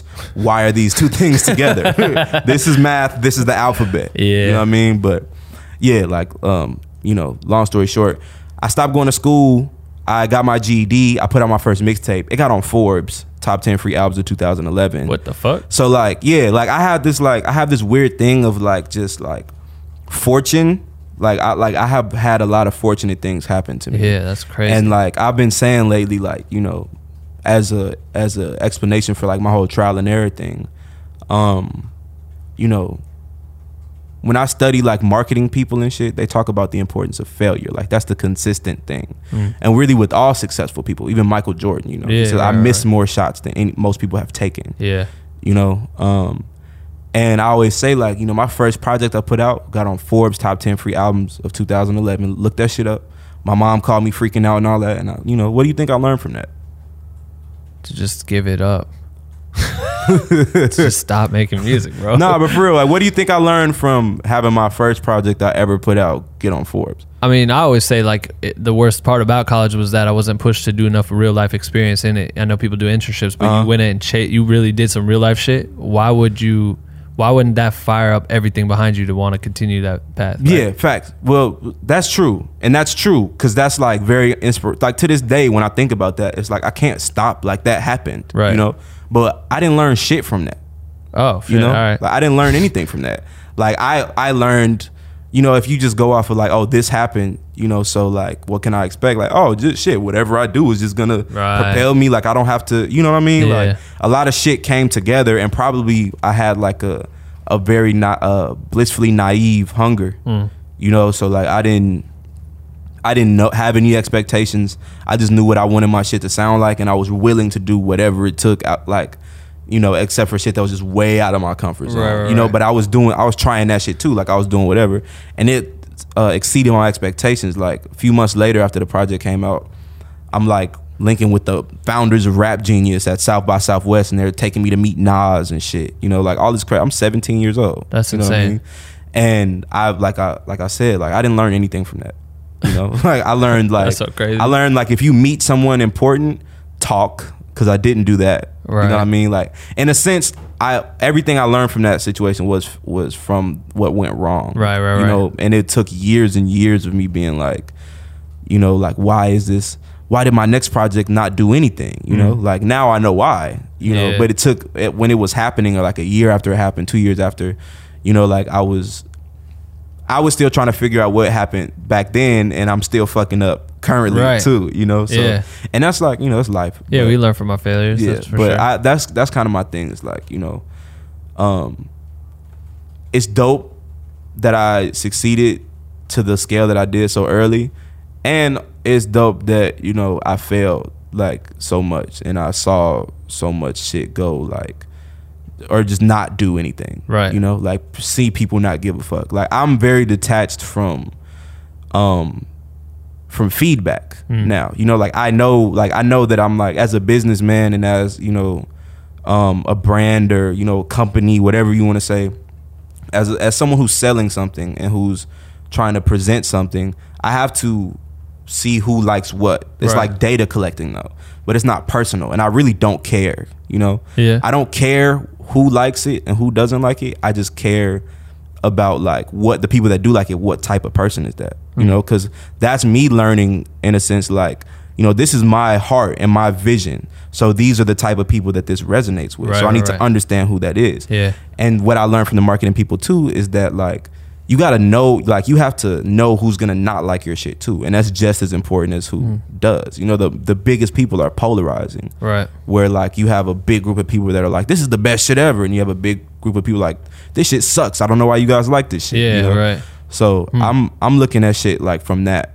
perspective, because that's like the entry level of like just magnanimous shit. Right. Yeah. Huh. A dope word, huh? That is a dope word. I don't even know what it means. Yeah, man. So go forward. You know, you start working. You're around all these people, but the house is too crowded.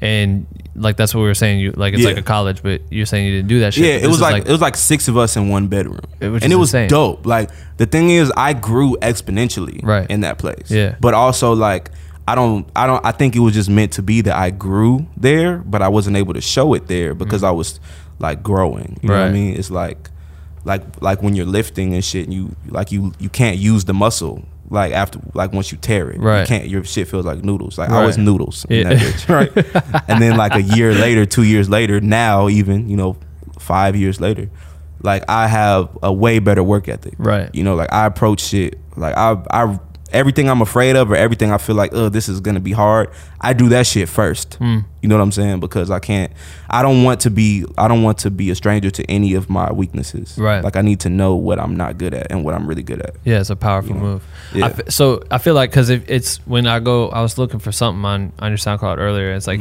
you barely have uploaded music in a while, like casually, kind of. I've dropped 3 songs before Raise the Fool. I think I dropped 3 songs since 2016. I dropped Bitch I'm Bustin' with Hippie Sabotage. I dropped Exclamation, produced by Juice, and I dropped shout out to Juice, and then I dropped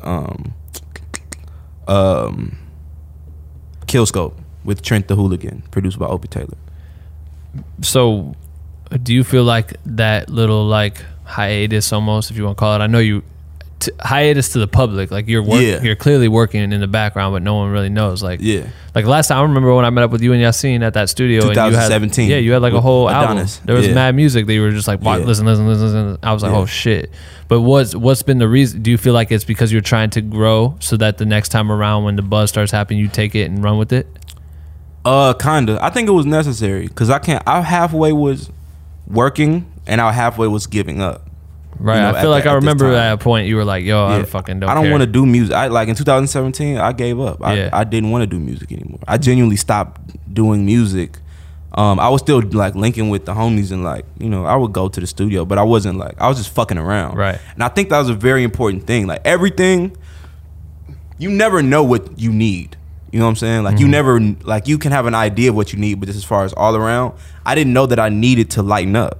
Like me quitting was a very dramatic way of me lightening up. Right. Because when I finally did get inspired, I wasn't being so critical and technical. I was just expressing myself, Whereas before I'm like, oh, I'm trying to make this type of song. I want to be this, you know what I mean? Like I was able to just be who I am. Yeah. But that took like 5 months of just not making shit and Right. kind of carrying myself like, fuck music. Like I don't want to do this. Right. I really like, I think I transformed in that amount of time. Cause so after Talkback came out, I made like an album's worth of music and then I made another EP's worth of music and it was good. But it was just like, I don't know. I think there was this illusion at the time that putting out it's an illusion to me. It depends on what your strategy is. Cause some people will say like, this is what it has to be. Some people believe in everything you put out has to be the best shit ever or there's no point in putting it out. Right. But I was on some like, and I still believe that like, people have to get familiar with you first and like kind of fuck with you just for you, like fuck with you through everybody that I'm a fan of or that I see that's popping, they have a fan base that like accepts when they put out whack shit. Right. You know what I mean? Like, because they're glad that it's like, I'm glad that you're working and I can see it. Right. That's how defining growth. Yeah, they get to watch the growth, right? But I was on some like, nah, I'm not gonna put shit out until it's it. So I'm like, I make something. I'm asking Musa like, what you think? He'd be like, yeah, it's dope, but it ain't crazy, which like would break my heart back then. Yeah. And then like I would play some shit for the hippies in front of Musa, and they'll be like, like, yeah, it's good, but it's not gonna blow you up. And I'm just like, fuck, Yeah. And like another thing I learned too is that people receive things as you present it to them, right? So if I would have presented those same songs with a different energy and just like, like on some like subconsciously selling it to them, like this is on purpose, like these people, you know what I mean? Like they will get the vision but if I'm presenting them to them like how it was, or like, I'm trying to blow up and this is they're going to be like, well, no, that's not the one, you know what I mean? So that happened, and then I like that kind of discouraged me. You feel me? Like so outside of this music I was trying to put out, I went to Chicago and linked with my homie Rob from Chinza Fly. They produced work by A$AP Ferg and some shit for Nicki Minaj, a few things. Shout out to them. We were at Private Stock Studios, and I was just experimenting with I was using like auto-tune for the first time ever, doing all this shit I had never done before, and it was crazy. Like it was like I was singing like for real singing, and it was fire. So like I'm making all this shit, I'm knowing like, yo, I'm like getting really good, and I feel like all that shit came from being in Carson, right? And getting to the point where I could just make shit, and I'm not like, you know, oh, this isn't, you know, like this song isn't good right now, so that must mean I'm not good. Like that used to be my mindset. Yeah. Now it's like this song isn't good, but this part is fire. I'm done making this song, but I'm gonna remember that and apply that to anything I make in the future, right? So yeah, like it's just like it's been like a process of just like perspective change, right? You know, like I stopped making music for that period of time after that, and then I came up with the song that I presented to Ash Riser about like, you know, police brutality and like segregation in America. And it was like, it was when they had like dragged the dude off the airplane and shit. Oh, right. Remember the United shit? Yeah. And like somebody had kicked the black lady, some white dude kicked the black lady down the stairs in a subway and shit. Yeah. And I'm just rapping about all this shit, and I'm like, you know, if I worked at a bank and like was a super criminal, like I would be straight. But like, you know, if I fucking sell drugs or some shit, like I'm the worst person ever, right? You know. But yeah, like I made that song and it just really resonated with me, and I like wasn't forcing it. It was just like I feel like doing this, and I think that was like, you know, the most important shit. Was this when you just like wanted to give up and shit? Was this after the Hippie Sabotage tour? This was like a year after that, right? Yeah, so which is crazy because at the time I remember when I first moved out to the house. Me and Craig we drove down to San Diego, and you went to work with them in their house. Remember that? Yeah. Yep. So like we went down. I just was in San Diego, so I was just talking about this the other day because I was. That was 2015 though. Right. This was before the tour. Yeah. So this was early shit, but you guys were kind of working, and I didn't know who they were. You're like, oh, they're kind of blowing up or whatever in their own right, and I just hadn't listened to them. Right. And then I was with Chris Brown at like some photo shoot for a magazine. He was with Chris Brown. I was with Chris Brown, and he was playing Hippie Sabotage. Like when we were doing the photo shoot, he started playing it. Yo, they'll love to hear that. Yeah, I was like, yo, you like this shit? He's like, yeah, this shit's fire. I was like, my boy Kemba is just about to like. We were just with them at their house in San Diego. He's like, oh, that's crazy. Yeah, this is how I found out that Chris Brown knows who I am. That's tight.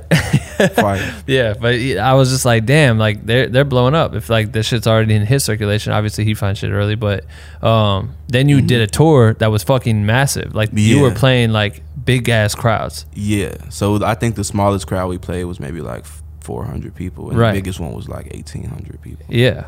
Yeah. Which at the time, like you weren't. I mean, that's big still. That's fucking big. That's like, big still. Right. You know? Like if you like as a rapper, you know, if you could sell out 250 to 400 people consistently, that's crushing. Great. You're on a good trajectory. But like, you know, 1,800 people sold out like in fucking New Hampshire. Were they doing shows where you were opening and then you would come out during their set? Or every night was like every night we did that. It was a long tour too, wasn't it? 30 dates. Like it was like 32 shows or something like that. How'd you guys travel? Was it flying? Nah, it was a bus. We had the van, we had a Sprinter, and then they had a Benz. They had a fancy Sprinter. We had a Ford Sprinter. Yeah, we got the job done though. They had the Mercedes. Yeah, they had the Mercedes with the TV and shit, and the super reclining seats. Live life. Yeah, damn, bro, that shit was dope. That shit was tight. I remember I was like, oh fuck, Kimbe's gonna explode. But then after that, you like, fuck the shit. That was the moment. No. So that was before I put out my album. Right. So this is right around so after that tour is when I made the song with Soul, that's not ever gonna come out, and then we made Group Decision. Just politics. Yeah, it's not even that deep. I just think that like I don't have the conviction to fight for it, you know, as much as I would need to convince Musa that we should put it out, you know. And then we realized we have this other song that, you know, like has him and Zach and J-Rock on it. You know? It's kind of a gold mine. So it's just like, let's go that. And we made that song around that time too. Right. I made 10 Feet Tall around that time, like after the tour. Wait, no, that's not true. It's not true. I made 10 Feet Tall 2015. Damn, I forgot about that because I was performing it on tour. But we put out the album. Then I toured with Alex Wiley. Had a pregnancy scare with this girl. Like the tour didn't do super well. Because he was just nervous the whole time. Well, kind of, but also just, you know, like it was like it's one of those things where like you got to do the test tours. Fuck, I just remembered. Because you and Alex toured early, right? Did you guys do like a little random run? Like early, this is before South by Southwest when I was with you. Did you guys tour at all? No. He toured. He was on tour with Kevin Abstract. Yes. Were you guys managed by the same person or something? Yeah, Script and J-Mo. So that one of those dudes emailed us because we would play shows, and they wanted us to like open up for that tour. Yeah, which was crazy. And I was like, I don't remember what happened. And then Mars. Yeah, Mars did open up for him because I was like, I remember that because Alex knew Mars. Yeah, and then that's how they all connected or whatever. Yeah, that's so random. Yeah. But yeah, so pregnancy scare, and then and then touring. The tour didn't go super well, and like at this time, I was starting to realize that weed was making me feel like not good. You making me super paranoid and just not comfortable, and it wasn't dope. Right, because you just said you've been sober for like the last 5 weeks. I've been sober off like drinking and everything for 5 weeks. At this time, I was just smoking like a half of an ounce of weed every day. Right. But. So that all was happening, and then it was just like, man, I was so excited when the album came out, and it did pretty well in retrospect, but I just thought it was gonna do way more, and I just was like doubting everything, and then my fucking like one of my first friends I made, and like real friends I made in high school, got murdered. Damn.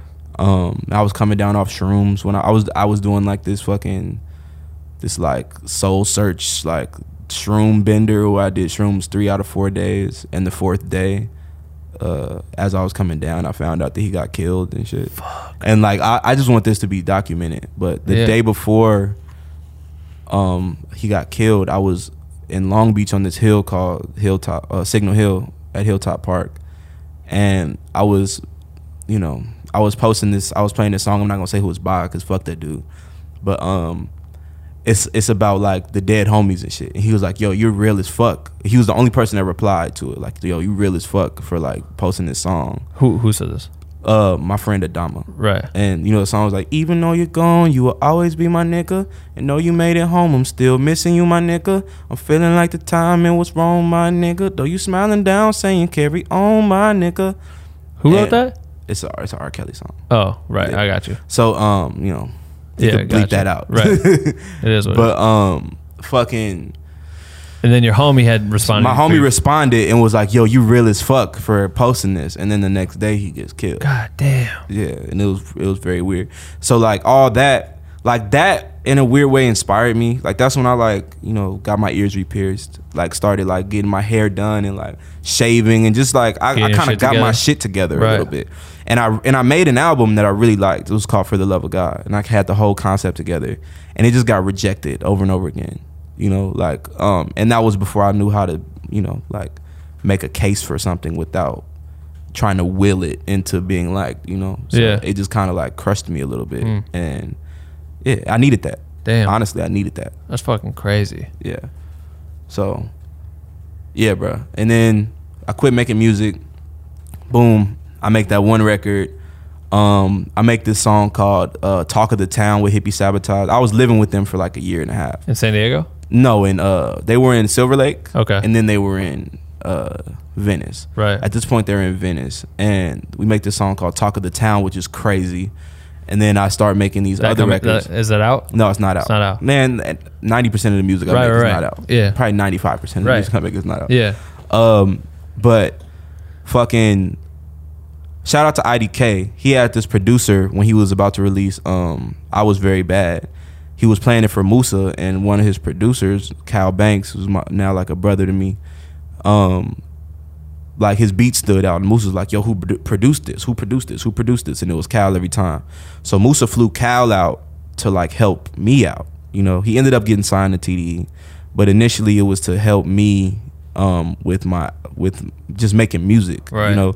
Because I think it was Musa kind of like making a gesture to show like he believed in me, right? You know what I mean? And saw that like I had gone through that phase of not wanting to do music, and then bounced back mentally at least, and was making tight shit, right?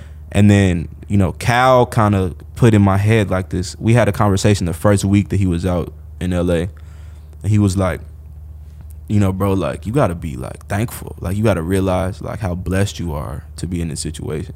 And it's not like I didn't know that, but it was just like, it kind of it kind of like peeled off this layer where I realized like I used to have an insecurity about being ungrateful because I felt like I didn't know how to express gratitude the right way.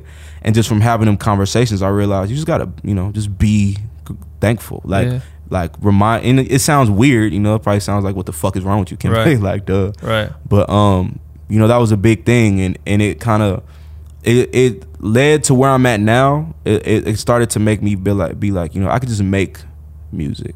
Like people don't get to do that. I have a studio I could go to whenever I want to and record. Right. Nobody had not nobody, but a lot of people don't have that. And a lot of people would kill for that alone, let alone like my affiliations or like you're people one connection to everybody. You know what I mean? And that, like being around Cal is what like kind of kickstarted the space I'm in now, where I was like making music all the time. Because he's like, bro, how you in the studio all day and you didn't make nothing? And with the paradox of it is he was like, if you don't feel like making music, don't go to the studio. And so that you're not forcing it mentally almost. Like I learned that. Like you can't be like, you can't feel like you have to do anything. That's this big thing that I'm trying to figure out how to word to people. Like you're like, we all are like great, like innately, but we don't have to do anything. Like there was a time when like you had to be in shape because you had to like fend off animals that would kill you. You know what I'm saying? Yeah. Like now you don't have to do shit. Right. People in the people that live like in poverty, like they eat food, probably have Wi-Fi. You don't have to do anything. Right. But so that's why it's very important that you do whatever it is that drives you, because it's like there's nothing external making you do this shit. Right. Like, it has to be like burning from the inside. And I love that. I realized that from realizing that like I have this thing in front of me, and it's not even like it's too like genuinely, this might sound fucked up. I don't mean it fucked up, but like it's not my concern whether people would, kill to be in my situation. But the truth is, like, if I wasn't in this situation, I would kill to be in this situation. Hell yeah. And that's what made me like, I got to get to it. And then I learned how to like slowly, Cal will say very slowly, I learned how to listen to like outside input and, stop trying so hard to be like, oh, I'm a lyricist and I'm like this and that, and just rap because I'm good at it, and when I take my limits off of it, now it is a limitless thing. And I'm going to have, it's a very high possibility that I'm going to have like a few hit songs that are like something that nobody would expect from me. Right. Especially even off Raise the Fool, you have no idea. You know what I mean? Yeah. And it's because I was able to get out of that box. I remember a time at Craig's house, because I felt blessed as fuck to have the opportunity to stay on the floor there and shit and live in that circumstance or whatever. And I remember being so frustrated because I would see everyone that was there. I'd had so many conversations with Craig about this shit, but I'd see so many people that were at the house, including you. Like everyone just got very comfortable in this space where we could move slower. Yeah. Like, the house moved very slow. And Very I was slow. like, I came out here guns blazing, and I was Yeah. like, I don't think anyone realizes how fucking good we have it at the house. Right. You know what I Yeah. mean? Like Yeah. everyone, it'd be like constant shit. Just everyone doing their own shit and then doing it like the slowest way possible. Yeah. I'm like, what the fuck is going on? Some people just sitting complacent in it, and Fact. they shouldn't be. And I'm Fact. like, this has to go. This has to stop. And I'm glad Craig ended up kicking everyone out of the crib and just packed up his fucking shit and moved back to Montana. Yeah. That was the best thing I think that ever happened to Craig. And I'm proud of Craig for doing that shit, because that's going to be the hardest thing to do, is leave that. But at the time, it was like, there's too much fucking shit happening here. Too many possibilities. It was too much. Yeah, it was too much potential for it to be what it was. It's not that nothing was happening. I think a big thing was like, there was a lot of like drugs in that house. Yeah. It was a lot of like, it was just every distraction possible, because it was all people that came from nothing in this house with like this huge, like possibility, like TDE and like Drake's producers and Bryson Tiller's producers and dope videographers and shit, videographers all in this house in the studio. But then it was like, unlimited bread from this dude. We're going to the strip club all the time. Yeah, you got fucking girls are coming over like all the time. Just all this shit that was like cool, right? But also, it kind of did make you. I think, speaking for myself, I was intimidated by what I needed to get done as it was. I was also intimidated just by like life in general. Right. You know what I mean? Like by being in that house and having that pressure and also having access to drugs and trying to be cool and fit in with these people or like not even fit in but just like serve my purpose with these people and shit. Nah, I didn't know how to like I just did that shit wrong. Well, and a lot of people too I think like to show it off in a way when it's not theirs to show off. So people oh, come over to the crib, blah blah blah, we have everything. And I'm like, for what though? Like it's like you got, you walk into a dope office. We have this dope office and everything here serves a purpose, right? Even our fucking neon light that we just got that looks fucking fire. But that's for the background of when we do tutorials. Right. But we didn't have like people would just be like, oh, what do we need to like make people feel cool or what do we need? And they're just spending dumb money, doing dumb shit, doing like wasting a bunch of time. And I hated that about the house. I'd come home at 18 hours, like you said, worn out, and I see some people doing the same shit they were doing when I left. Nothing. And I'm like, what the fuck is this? Facts. And then I think a lot of people just got used to like, it felt like we were moving in slow motion, like the world was at our fingertips and people got used to it. And that was my struggle because I remember being like, yo, fuck, Kembe's got everything right now. Right. And you just be like, I don't want to do shit today. I'm out of here. Yeah. And I'd be like, where the fuck he go? Why? Why'd he leave? You want some more water? Yeah, please. David? Sorry, you water boy. We need to move that shit right here, I think now. Sorry for making him get it. I think what it was for me too was like it was a lot of social anxiety. Yeah. And there was, it was like in the room when I did have a room, because the first like if we were there like maybe 15, I was there like maybe 18 months, like a year and a half. Yeah. The first year I had a room. Right. But like even at that point, thank you, dog. Thank you, bro. At that point, like if someone it would be so many people there, like even like private time didn't feel private. No, so ever. I didn't feel like. And once again, this is some spoiled shit. Like I would, even though I did this, like I did react that way. Moving forward, if I'm in a situation like that and I saw somebody being like balling up and kind of like bitching out, I'd be like, nah, bro, you can't be like this because it's like it's not gonna even if you are like immensely uncomfortable, it's not helping you to ball up. You're just putting off whatever growth is going to come from you dealing with this till tomorrow or the next day or the next day. Right. But I think if I had to explain to myself even like why did I not make the most out of that, I was just like I felt exposed at all times. I've dealt with mad anxiety. Right.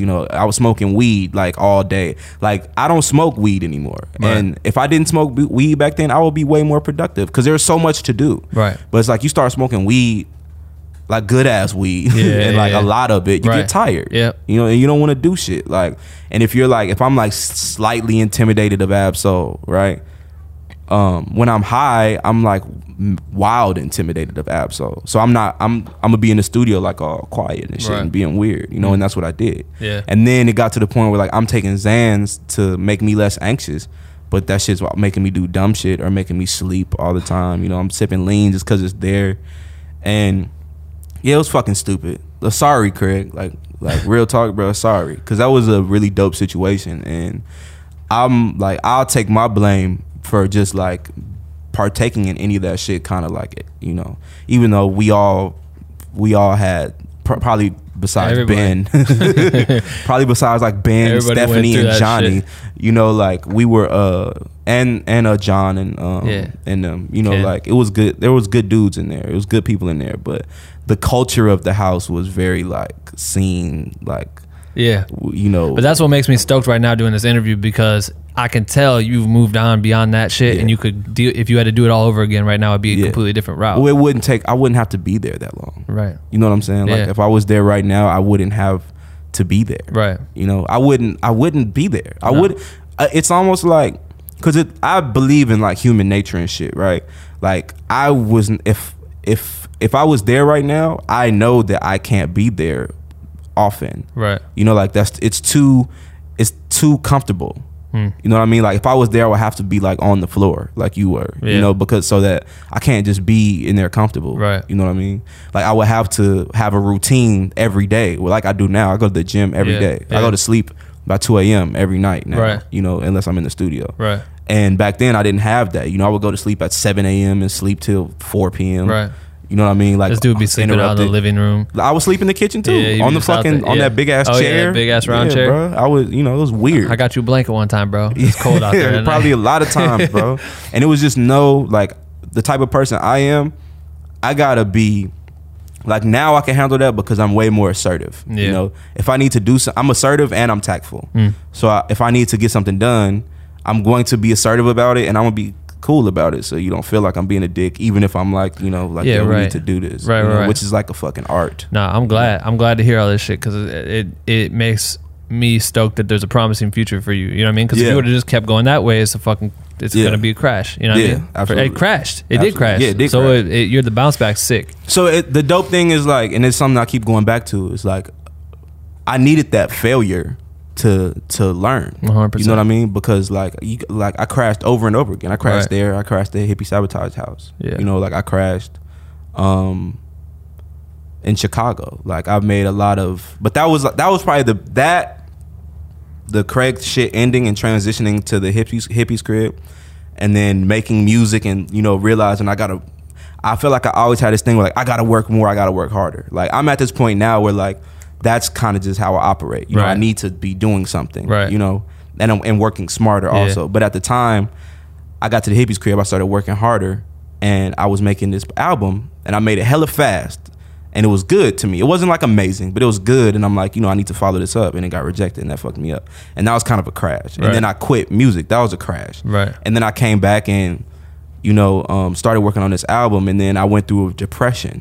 Like after like, if Cal moved out in September 2017, I started like having going through a real dark emotional period, partially because of like Xanax and Percocets and alcohol, like just consistently doing that shit in like February of 2018. Right. And I mean, the depression, I like was diagnosed with depression as a kid and shit, and I never really bought into that. But looking back, like that whole pregnancy scare thing, the Craig situation ending, like just feeling bad about all this shit, like the girls situations, like living at Hippie Sabotage House, like all this shit just not working. Like it really deflated me. I believe it. It deflated my self-esteem, you know, and I just kind of felt like shit, you know, for a long time. And like I gained mad weight, you know, like I was skinny when I lived at Craig's house. I was like 40 pounds lighter. Right. And when like I started drinking heavy, like that like really peaked my depression, where I just would not move. Like I would wake up and I wouldn't move, and I wouldn't pick up the phone because I didn't want people to feel like I was like bringing their mood down, or like have to ask what's wrong and shit. And probably when it's funny because I haven't announced my album title, but I'm gonna give a hint to it right now. Yes. I made this song for the first time I ever made a song without writing. Well, I alluded to it earlier, where I was just like jumping up and down and going crazy, yelling and shit, like, and like I made it as a joke, and I called it Kimbe is. I'm not gonna say it. I said a politically incorrect word, but Kimbe is stupid. You feel me? And I sent it to Musa and Cal, and they were like, like this shit's hard as fuck. You know what I mean? Like it's the one. Yeah, you know what I mean? I'm just, and like it's like one of the singles off my album now. That's fucking tight. But like that, like making that, like I learned this way of handling depression, which is even when you have the worst days or the worst stretches of days, there's moments where like everything is cool. Right. And like you have to do something in those moments. You have to do some shit. Maximize the fuck out of that. So I call it, you take small moments of joy and like expand them. Right. And then they become like, you start to realize that those moments happen all day too. Yeah. You're just like calling this shit. You're just painting the picture in your mind like this is all fucked up. Right. You know, like I don't believe in bad days. Like my thing now is like I don't believe in happiness as my reality, and I don't believe in sadness as my reality. Like I believe in my awareness, like my consciousness, like I'm alive. Right. You know, so I be sad sometimes, I be happy sometimes, and I can't like want to be sad.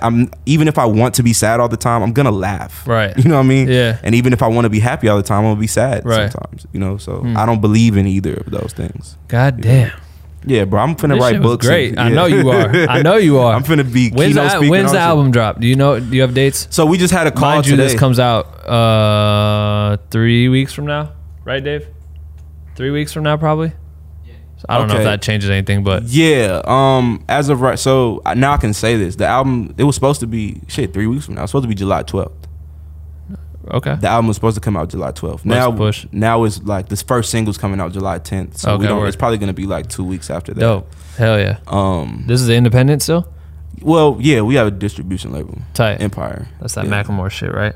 Like how he stayed independent and got the distribution deal. Just makes sure that it's kind of like, I don't know how to describe it because it's not a record label. Like but it's how you get your music out there. Yeah, they don't like tell you what to do or anything. If they give you some money, they'll be like, yo, take this money, do what you need to do, and we're gonna make sure we make profit off this shit. Right. Yeah, you know that's dope. Good. So, yeah, that's gonna be fucking tight. Yeah, bro. Fuck, this was a good podcast. 4 weeks from now? Yeah, this will be fine. Okay, cool. Okay, so before we wrap this up, I always make you. So I have like a Q&A thing I'm gonna do with you. But it's like a private thing. So when this ends, we'll switch over to the private thing. It's for the Patreon. We have a Patreon group. It's like a website for people to support the shit. Yeah. But I always let my guests pick a hashtag, right? Yeah. So when people listen to this shit, it's an hour 42 minutes. We talk for a minute. If they listen all the way through, you'll pick this hashtag. I'm gonna tell everyone to go to Kembe's Instagram, tag me at BenRealVerseWorld, and when you get there, I want them to put what you're about to say as the hashtag. So when they, at any point in time, if this is 6 months from when this shit came out, we're gonna see this hashtag pop up, and they're gonna tag me on your shit, and then we'll know that they heard the podcast. What do you want that shit? Do they ever be long? They could be whatever the fuck you want them to be. It's not on me. It's in me. It's not on me. It's in me. Yeah. Hashtag it's not on me. It's in me. That's fucking good. Yeah. You've had that already like in your head ready to go though. Yeah. Yeah. Well, it's, I like I said, my shit is stream of consciousness. Like everything that I say comes to the same points. Right. So if I talk long enough, I'm gonna say the same shit I said yesterday. Right. Because I feel like when you're in alignment with what you're supposed to do, everything you say is gonna be the same shit. That's your motherfucking why. Yeah, exactly. I love that. I am my why. How can they find you on the internet? Should it be I am my why though? I don't know, bro. It's up to you. It's not on me. It's in me. Stick with it. Yeah. Stick with it. Do you know what that means? I mean, I have my assumption of what it probably means. What does it mean to you? It's not what you see from the outside. It's what you feel from the inside. It's like what you get out of, my interaction with you might not be what you see here, but it's what I deliver. Well, like for you, right? It's not just on me. It's in me. So like you have the like Chris Brown shit and the Beyonce shit and all in the podcast and all the successful shit, but you don't. It's not, that wasn't handed to you. Right. Like, it's not just fashion, basically, right? Like it's passion, not fashion. Right. Ooh, I got fucking that. Bars, bro. That's crazy, bro. It's not just like, oh, I do this. Right. Like so you could see me do this. Yeah, like, yeah. This is inside of me. Like before, when I was like just a nerdy fat 12-year-old, well, I wasn't never nerdy, but like a lame fat 12-year-old. Right. Like this was in me. Right. You feel me? Like my best songs was in me. Right. You know what I mean? Like you would have never seen, this is Gosha that I have on right now. I don't know if y'all know what that is, but like you feel me? Like, like this is like, this isn't cheap. You feel me? I'm not rich. He's pointing at his teeth right now, people, because his teeth ain't white no more. I'm just being funny. I'm just being funny, but like, this is like, some people just like wear this shit. You know, like when I dyed my hair red because I wanted to cut my hair, and first I wanted to fuck with it, and I was afraid to go in public after I did. I'm like, what the fuck did I just do? And then people would walk up to me and be like, yo, like, most people look like weird with that, but it just looks natural. Yeah, and it's because like I forget that my hair is red. Right. You know what I mean? Because what's important about me is not how I look. Right. You can't see that shit. You know what I'm saying? It's me. I love that. I'm tight. Yeah. You feel me? Facts. So, all right. Well, this shit was good. At Kembe X. Yes. At Kembe X. At KEM as in mom, B as in boy, _ That's the little low dash. X. Kembe X. On everything. Kembe _X. Yeah. That's good. Go definitely listen to the new record. We're going to switch over to the Patreon only Q&A experience. If you want to hear the rest of what I'm about to ask you, you can do that. Patreon.com/BlackWithNoCream. And that's it. How do you want to end this part of the podcast? Yeah, bro. It's not fashion, it's passion, man. You feel me? Bars. My album coming soon. Follow me on Instagram because I'm about to roll out a lot of shit that's gonna help you understand and follow what I'm doing. And if you don't follow me, it's cool. You're gonna see me. It's cool. All All right, that's it. And that is it for Kembe X. Thank you guys for listening to this episode. Shout out to Kembe for hopping on and sharing his story. This motherfucker's incredible, yo. The Q&A experience that he did with us is in fact fire. Make sure to tune into that on our Patreon page. You get to hear him answer our community's questions as well as a couple of questions I had for him. So if you are interested in the Q&A experience, it is available on our Patreon at patreon.com/blackwithnocream. Man, follow him on Instagram because he's about to drop some new music soon. He played it for us after we recorded this episode. My ears are literally bleeding. I still have blood on my shoes. It's because it's so flame, you know? It's really that good. So definitely make sure to stay tuned for the drop because that shit's going to be crazy. That's it. Grab some merch on our merch store because that shit keeps the lights on here. ShopBWNC.com. The shirts are mad comfy and fucking fire. As well as the mugs. I think you guys need one on your desk at home or at work or at school or wherever the fuck you have a desk at, or just maybe put it in bed with you and sleep with it and pray to it at night because it's an amazing thing what will happen if you pray to that Black with No Cream mug. And that's it. That's it, guys. I'm done trying to tell you to support us. Except if you want that How to Charge a Client guide, it is available on shopbwnc.com and the Patreon page, and it's gonna make you more money, motherfucker, so you better get that shit. I'm done recording. All right, bye-bye.